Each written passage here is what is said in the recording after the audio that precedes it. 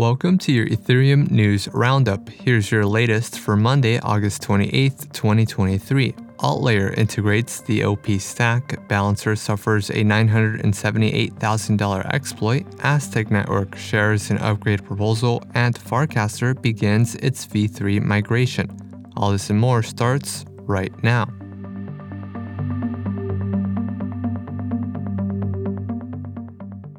Rollup as a service provider, AltLayer integrated the OP stack into its no-code Rollup suite. Developers can now easily create a customized OP stack chain through AltLayer.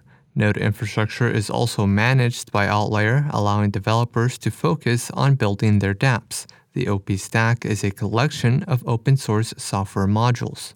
OP stack modules are standardized and allow anyone to create a customized Layer 2 chain. AltLayer's integration enhances accessibility for developers interested in using the OP stack. AltLayer's platform also supports multiple sequencer designs and data availability solutions. AltLayer plans to launch on mainnet later this year. Tycho researcher Crypto Builder published a new proposal outlining how Aztec Network should release new node software and chain smart contract upgrades. Coined as the Slow Soul Upgrade Mechanism, the mechanism seeks to provide a collaborative approach to upgrades, prioritizing decentralized decision-making and community input. The proposed process involves initial proposals, community reviews, improvement iterations, and voting stages, with upgrades requiring 90% support. Voting is based on soulbound tokens for organizations and limited user votes for dApps.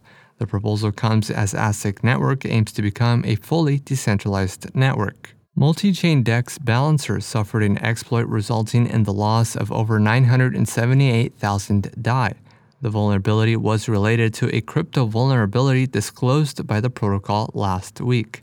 Balancer had urged users to withdraw liquidity from impacted V2 pools. Balancer stated it was able to safeguard 99.7% of liquidity initially deemed vulnerable.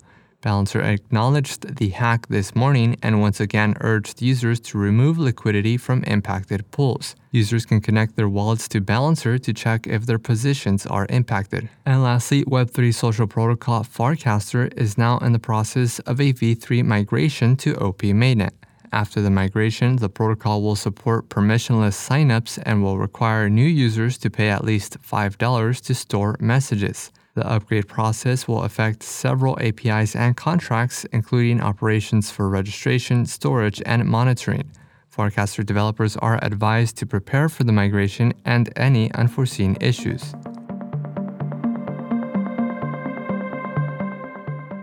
This has been a roundup of today's top news stories in Ethereum. You can support this podcast by subscribing and following us on Twitter at ETHDaily. Also subscribe to our newsletter at ethdaily.io. Thanks for listening. We'll see you tomorrow.